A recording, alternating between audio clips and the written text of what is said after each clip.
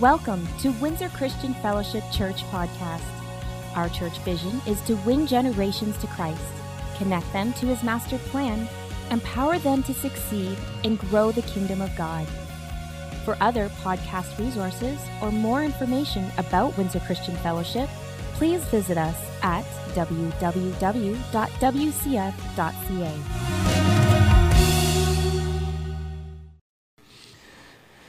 Okay, today I would like to speak to you about the mission of Jesus. How many know what Jesus' mission was? Okay, you were here first service. To be honest, what's that? Yeah, that's true. You listen to me talk about this all week, probably in my sleep. Here's the thing. I was hoping for a better response again. That's 0 for 2. No. I want to talk to you about the mission that Jesus had, but see, if all goes well, I want you to have understanding. The Old Covenant, or the first 39 books of your Bible, the Old Testament, God kind of wrote that and spoke through people, different people, over thousands of years, really, to develop the mission of Jesus that culminated when Isaiah laid it out for us in Isaiah 61, and then Jesus validated it in Luke 4. We'll get there, right? And that's His overall purpose. But the Holy Spirit speaks to us today, and He gives you a mission for your life. And we'll come back to that a little bit later. Romans chapter 8, verse 12 is where I want to start today, because there's something that we have to foundationally have an understanding of when we're looking at this. And in Romans 8:12, therefore, dear brothers and sisters, you have no obligation to do what your sinful nature urges you to do. For if you live by its dictates, you will die. But if through the power of the Spirit you put to death the deeds of your sinful nature, you will live. For all who are led by the Spirit of God are children of God. Foundationally, when we're looking at this, I want you to have an understanding that people can read the Bible, and lots of people do, and this is good. But if the Spirit does not come and give you illumination and revelation on those things that you are reading, it is simply information without application. We need the Spirit. And I want you to see, as we talk today, the Holy Spirit worked in men all through the Old Covenant, worked through people all through the Old Covenant to show us what was going to happen in the future. And the Holy Spirit speaks to you today to show you what's going to happen in the future. Foundationally, we need the Spirit. In Genesis 3, it begins. Somewhere around verse 15, you see God is speaking to the serpent, and He prophesies that the seed of the woman is going to come forth and crush the head of the serpent. Okay? From that point, you see, depending on whose list you want to look at, between 324 and 365 messianic prophecies. Now, messianic has to do with the Messiah. Messiah has to do simply with the Savior, the deliverer, the one who brings freedom, right? The Messiah. So in the context of the Old Covenant, the Jewish people, okay, their idea of a Messiah around the time that Jesus showed up was this political deliverer who was going to deliver them from the hand of Rome. Little did they know, it was so much bigger than that.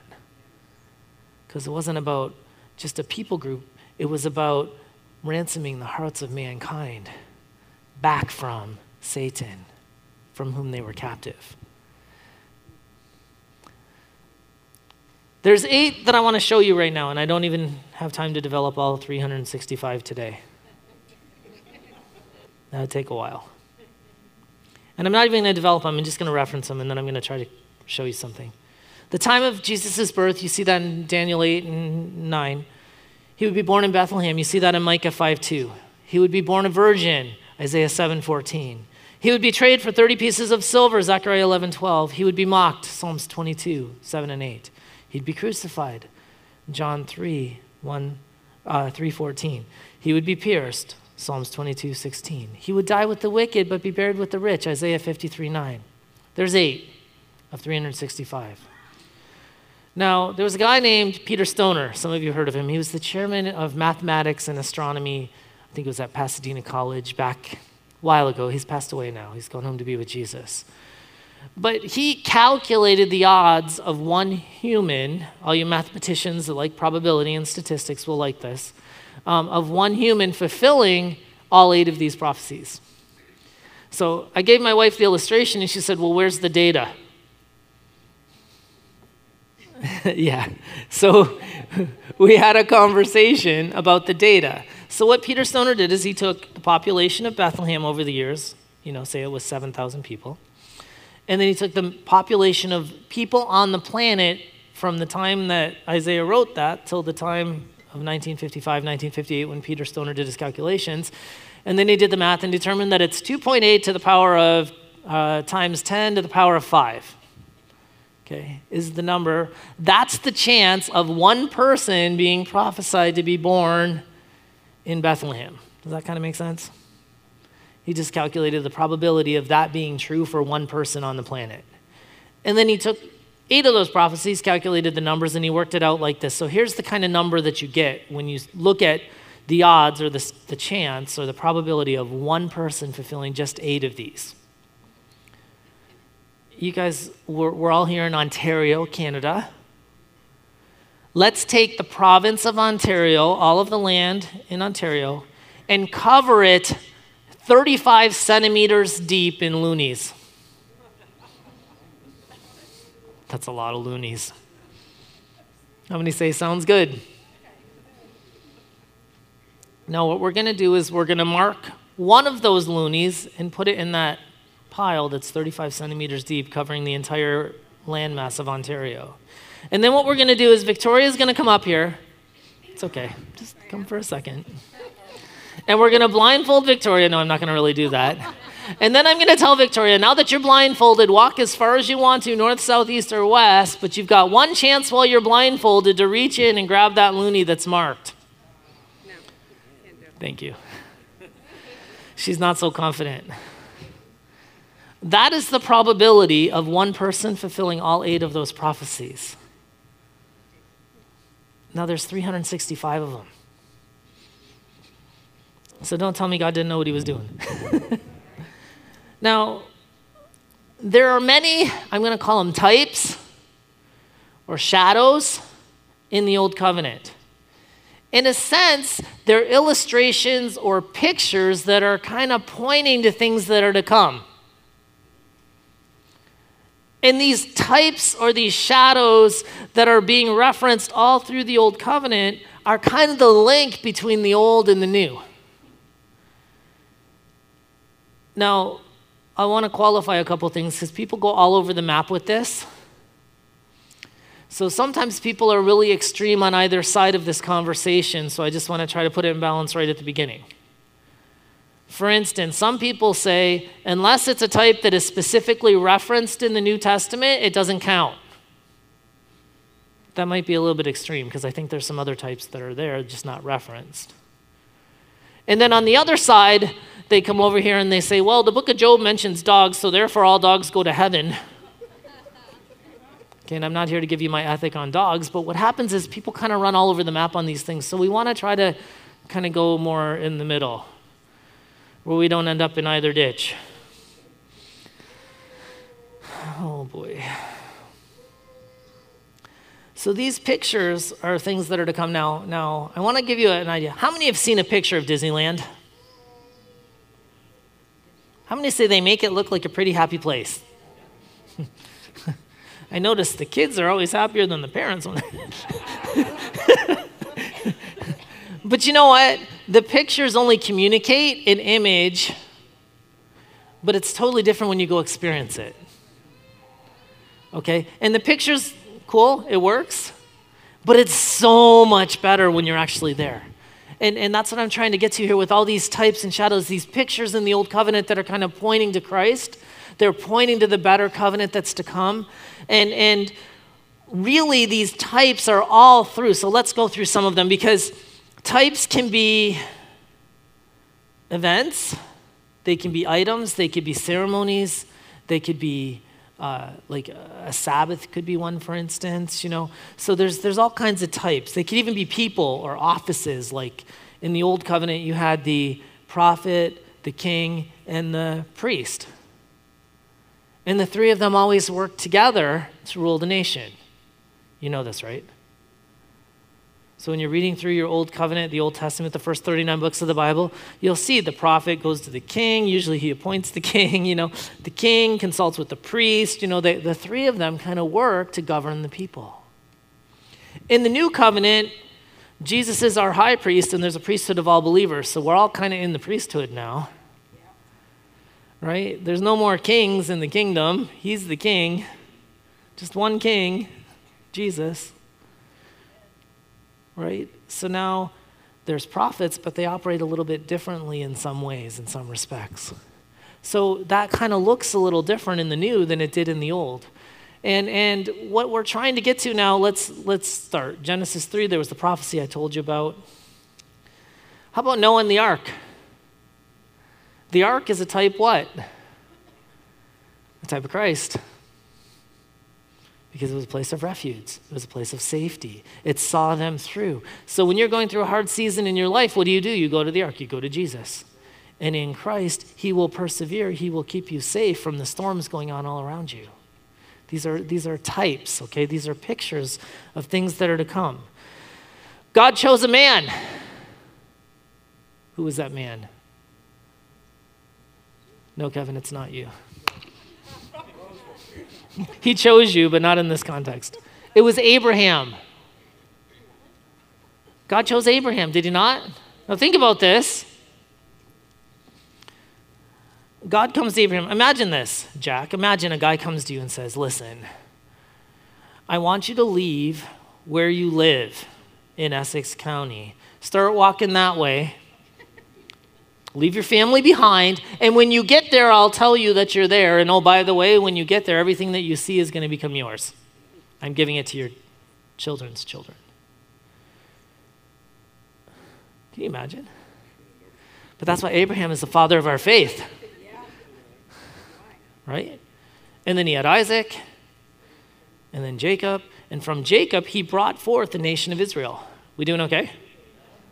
Now, the nation went into slavery, and then Moses comes up and miraculously delivers them from bondage and wipes out Egypt, right? Desecrates Egypt. But Moses, what did God give to Moses? The law, the guidelines for the tabernacle, for worship. I mean, he basically laid down all these patterns and instituted this system of sacrifice for God's people. That came up under Moses. And then as they went a little bit further along, you see he identified one household in that nation of Israel, and it wasn't Saul, because Saul was disobedient. Kind of like Moses was. Remember back when Moses was in the desert, and God told Moses to strike the rock the first time, just like Jesus was struck? That's a type. See, it's something that's pointing to what's to come, the cross. But then later, they come to the same situation again, so Moses tries to recreate the old and disobeys God's direct command where God told him to speak to the rock and not strike it. You know, that cost Moses something, didn't it? He didn't get to enter the promised land because of his disobedience. Well, what do you mean? There was a consequence for his bad choice? Absolutely. It cost him. You know, there was another type with Moses where he was in the desert and the plague came because people weren't doing what God told them to. And they were dying, like 70,000 of them were dying. So what did he do? He lifted up a snake on a pole. And if you looked on that, it would stay the plague. It was a type of the cross. I'm trying to show you what these types are. Okay? And then David, he identified the household of David to bring forth the lineage of Christ. But I mean, there's so many things all through the Old Covenant. I mean, think about the scarlet cord hanging out of Rahab the harlot's window when they went into Jericho.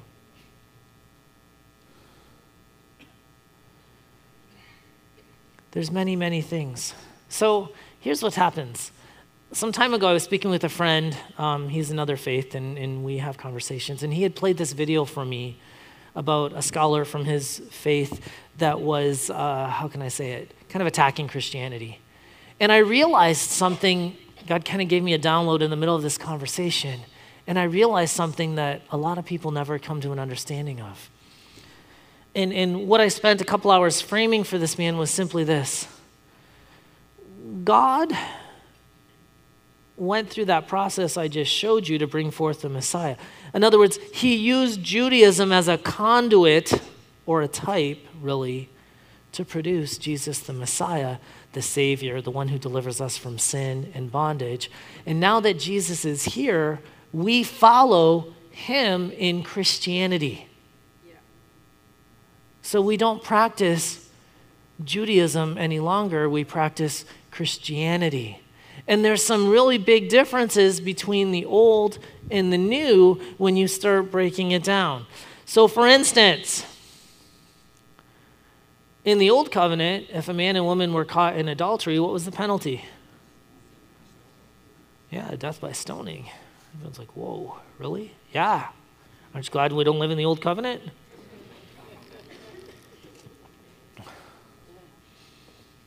It doesn't matter to me either way, babe. I'd stone you first.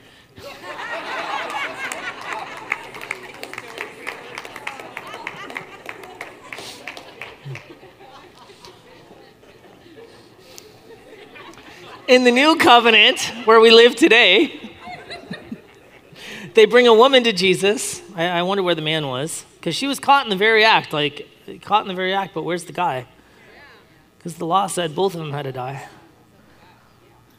It's another conversation. But then Jesus, he writes something, and then he says, he who is without sin, let him cast the first stone.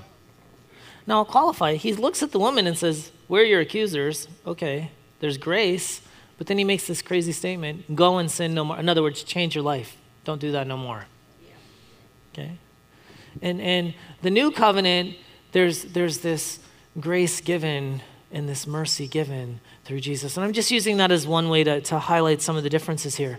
But we change the way that we live. So with any religion, there's always a tendency to focus more on the rules and regulations of it and not the intent or the purpose of it. Not the heart of what was being communicated. Who did Jesus fight with all the time when he was here on the planet? And who were the Pharisees? The religious leaders. Here's a common conversation Jesus has with the Pharisees. You tithe on the spices you grow in your garden, but you overlook the weightier matters of the law like justice and mercy. In other words, you're very good at being legalistic in what you do, but you're not very good at understanding the purpose of what God was trying to accomplish in your heart.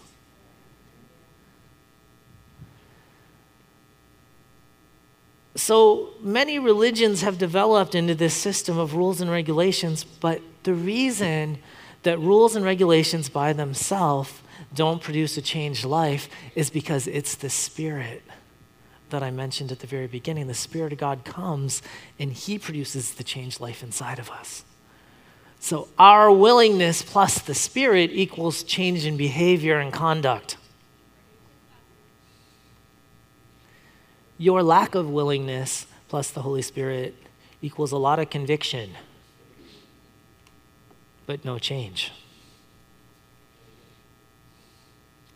Willingness without the Spirit equals frustration. See how that goes?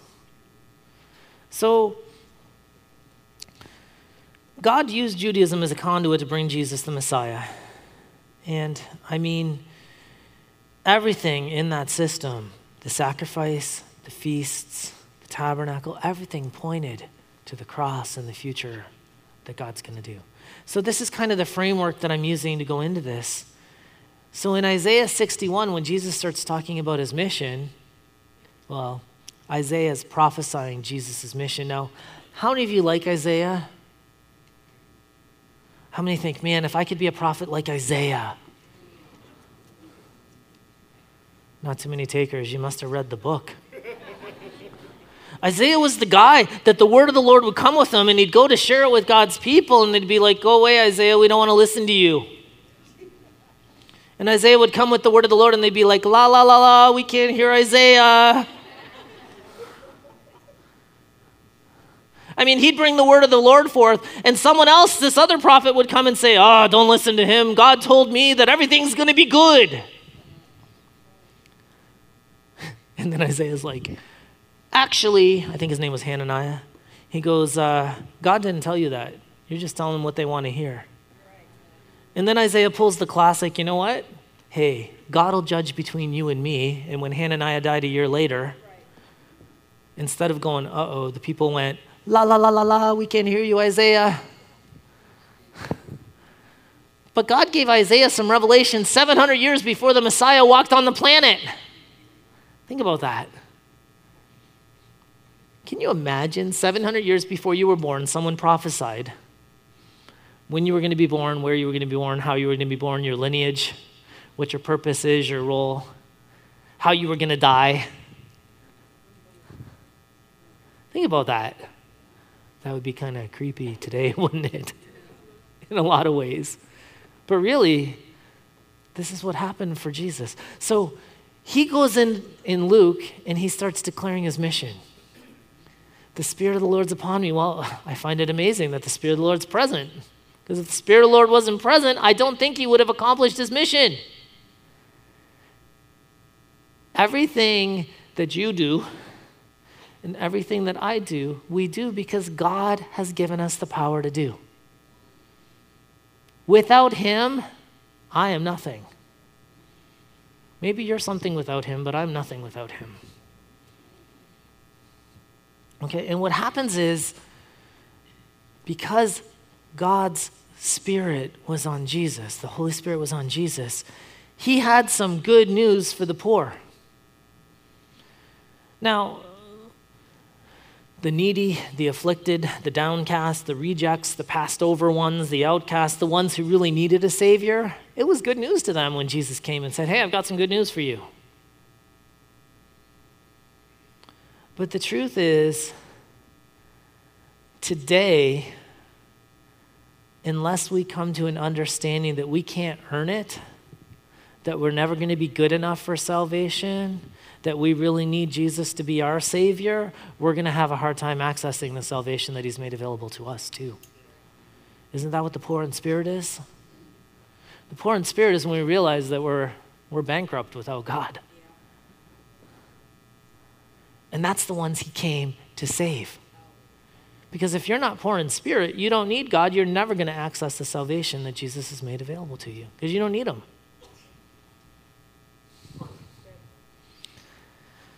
Dun, dun, dun. His mission to restore men and women into relationship with the Creator, to provide forgiveness of sins. His mission to comfort the brokenhearted. Isn't that the next thing that he talks about? He sent me to comfort the brokenhearted. I know in the natural, Isaiah is speaking to a people who were about to lose their nation. They were about to be conquered. They weren't following God and serving him and doing what he said, so therefore God rose someone up to conquer them. And they were going to be carried off and become captives and slaves. Their entire way of life and everything that they owned was going to change. Everything was going to change. It was going to look very different for them. And their hearts were broken. Even their temple, which was the center of their worship in that day, was destroyed. This speaks to us today because we're broken because of the sin. Your sin should bring you to the place of brokenness. What does James 4:6 say? In James chapter 4, verse 6, and he gives grace generously, as the scriptures say, God opposes but gives grace to the. You want grace? It's humility that produces grace in your life.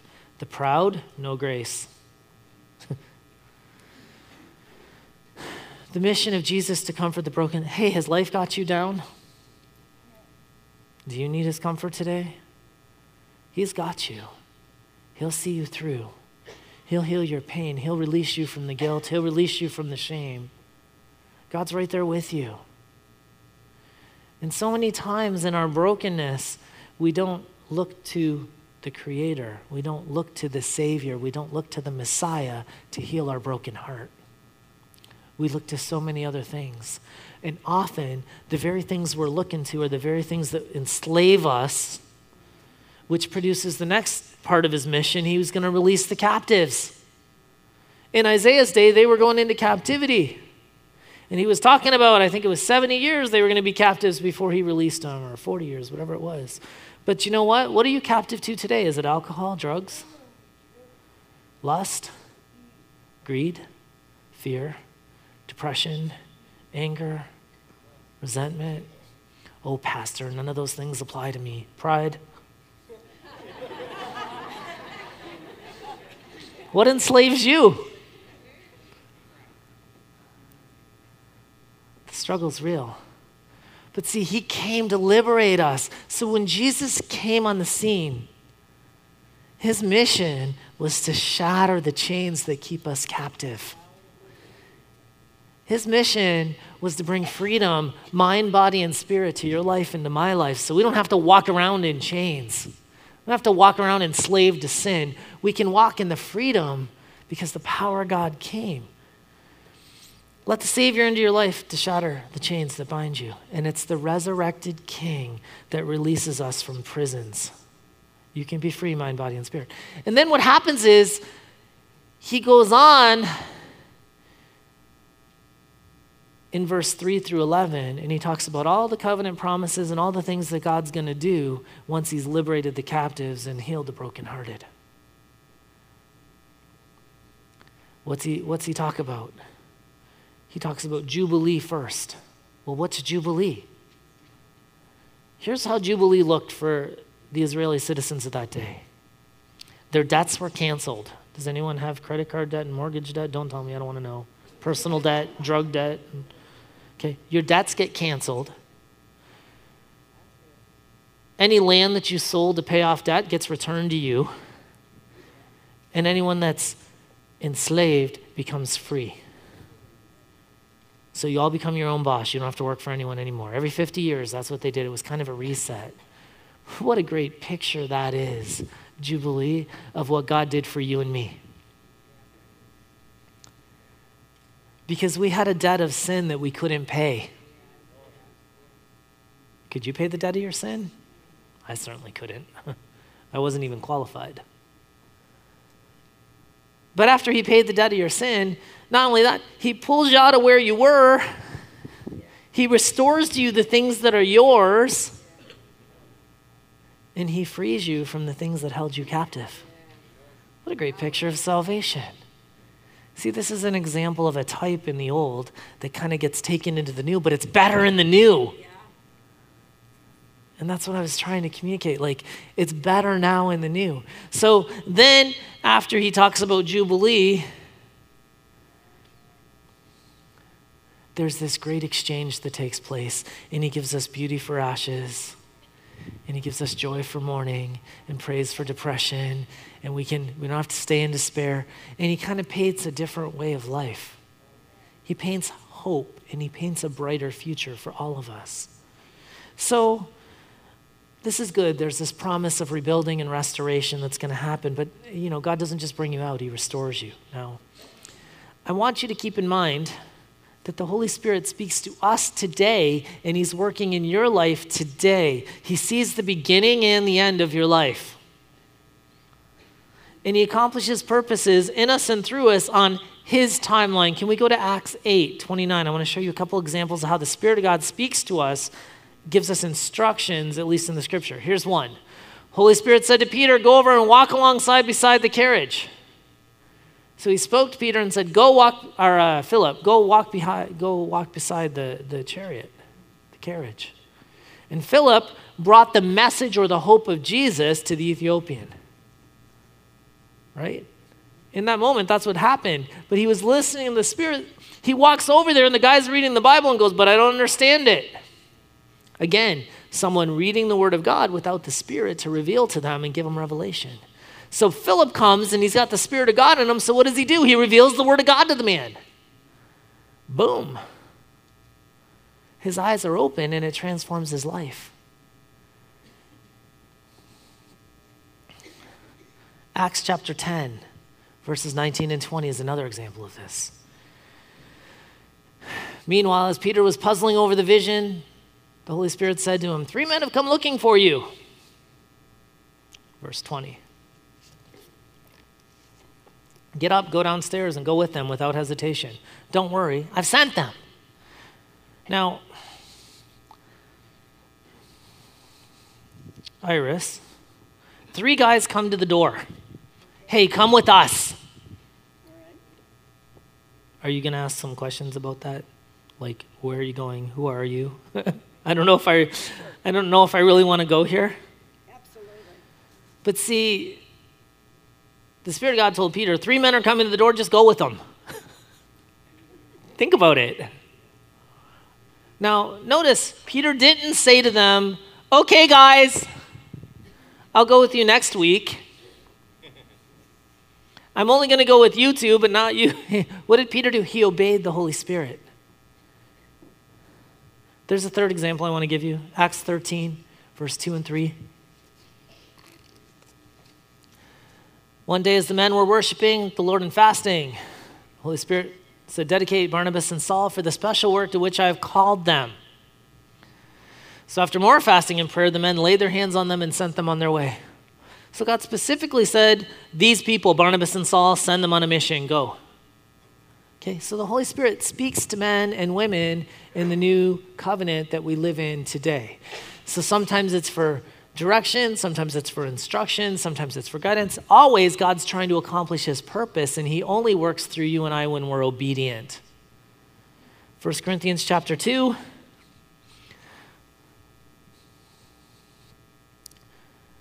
When we tell you these things, we do not use words that come from human wisdom. Instead, we speak words given to us by the Spirit, using the Spirit's words to explain spiritual truths. Catch that? See, the Spirit of God within you is going to reveal to you God's purpose in your life. When you're reading the Scripture, it's the Spirit of God in you that illuminates it and gives you revelation. Even at salvation, when someone preached to you for the very first time, it was the Spirit of God that made that word come alive to you so you had understanding of how to apply it to your life. We need the Spirit of God. Now, I wrote down a couple things. I better go too quick. When the Holy Spirit reveals to you an aspect of your mission here on earth, because he speaks to all of us. How many of you the Holy Spirit speaks to you? Number one, it should be kingdom focused. Otherwise, you might want to reevaluate.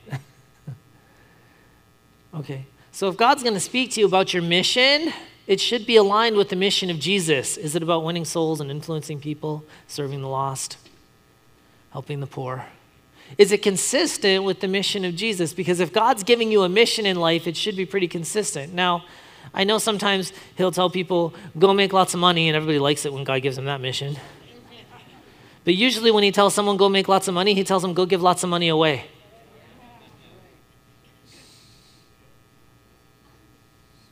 Oh, I don't like that part, Pastor. See, the purpose that God has for our life here is ultimately to build his kingdom. And no matter where you sit building his kingdom, everybody has a role and everybody has a function. You have to allow God to make things happen on his timeline, because if you try to do it on your timeline, you're just going to frustrate yourself. I might have known 30 years ago that I was supposed to preach and teach people. But at that point in my life, if I would have rented a room or a hall somewhere, it probably would have been a pretty dismal experience. I might have had a few friends saying rah, rah, rah, but it was a little bit before my time. There was a whole process of development that I had to go through for years and years and years and years before God said, okay, yeah, we'll let you teach some people over here right now. And if you're faithful there, we'll develop that a little further, and we'll develop it a little further. See how God works in us and through us? If you try to accelerate God's timeline, it doesn't work good. So we have to be patient. I mean, think about it. Isaiah spoke about the Messiah 700 years before he walked on the planet. Oh, obedience is extremely important. We must obey every step along the way. I don't know about you, but I don't want to end up like Moses. Okay, God, I'll do 1 and 2 and 3, but not 4 and 5. Obedience is vitally important to your mission. And then God perfects our character as we mature in faith. This positions us to accomplish his purpose. And I have a final verse that I want to kind of get to right now. 2 Corinthians chapter 4. And here's the hope for all of us. All of this is for your benefit. And as God's grace reaches more and more people, isn't that what we're here for? To reach more and more people? I don't know about you, but I believe that God has me on the planet because he wants me to influence people into his kingdom. He wants me to build the kingdom. He probably doesn't need you here if you're not building the kingdom. Can you show me scripture and verse for that? Probably not today. But the truth is, God's got a mission for your life to reach more and more people. There's going to be great Thanksgiving and God receives more and more glory. Why? Because it's not about me or it's not about you or what we do. It's about building his kingdom and lifting up the name of Jesus so he can be glorified. And the more we glorify Jesus, the more people that are going to come to him. Because he says, if I be lifted up, I will draw men to me. So we need to, prophetic, I know for the cross, but we lift him up in our daily life and he draws men and women in. This is why we never give up. Never give in. Keep believing. Don't quit. Though our bodies are dying, our spirits are being renewed every day. And our present troubles are small and won't last very long, yet they produce a glory that vastly outweighs them and will last forever. So we don't look at the troubles we can see now, rather we fix our gaze on things that cannot be seen. For the things that we see now will soon be gone, but the things we cannot see will last forever. We're building an eternal kingdom with Christ. And the Holy Spirit has laid out a mission for your life, and he's speaking to you, and he reveals it to you in parts as you can understand it. And as you're walking down the journey and you're obeying him each step of the way, be patient in the process because he's perfecting you. But I assure you, at the end of the day, there's some people that are going to come into the kingdom as a result of your labor of love. There's people that will come into the kingdom as a result of your obedience. Because do you know the end from the beginning? Because I don't. And you know, some of you took a step of faith and shared your faith this last weekend, and you know what?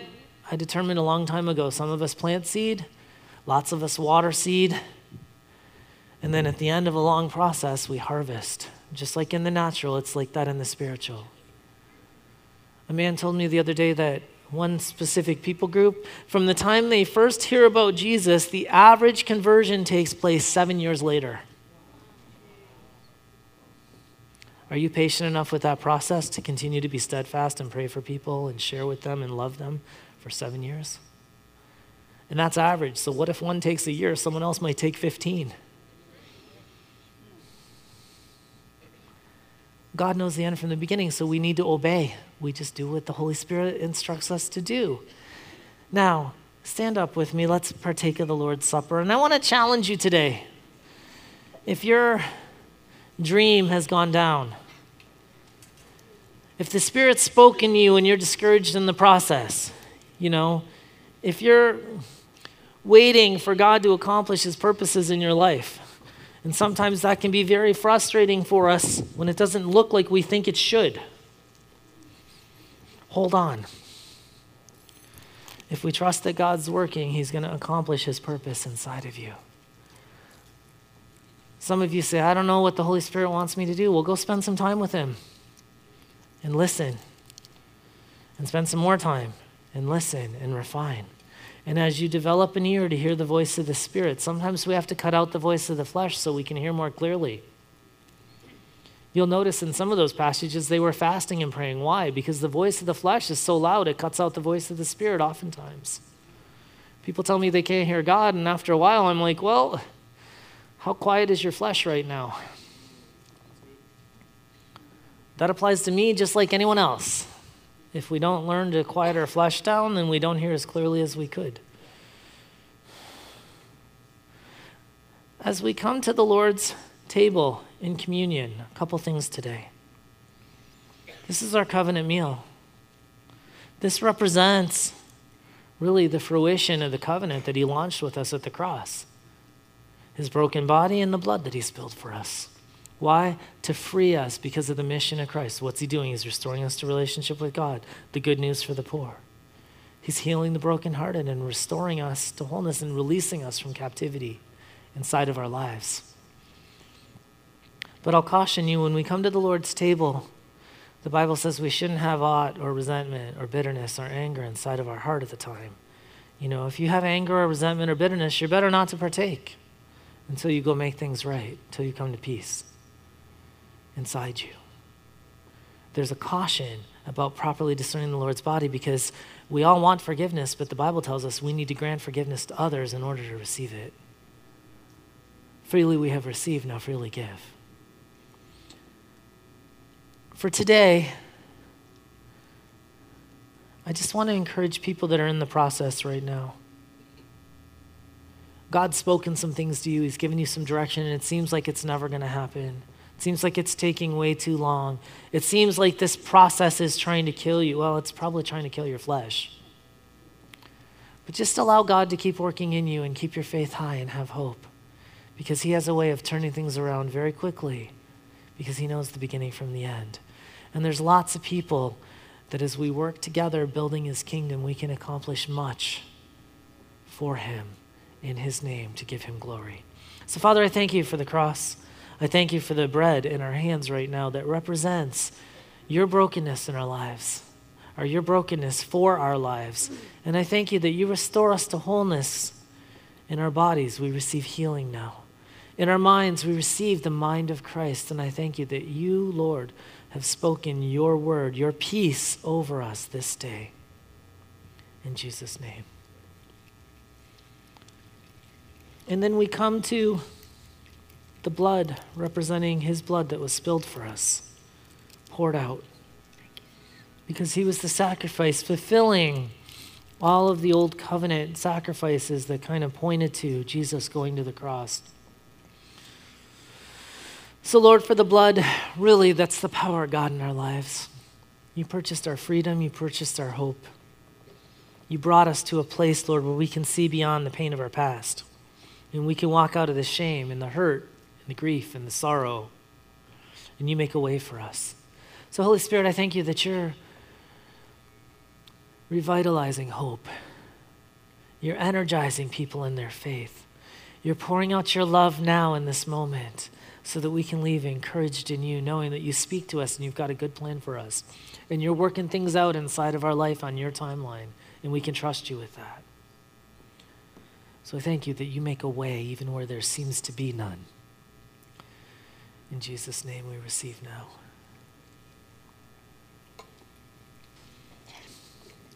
Thank you all for worshiping with us today. Have a great day.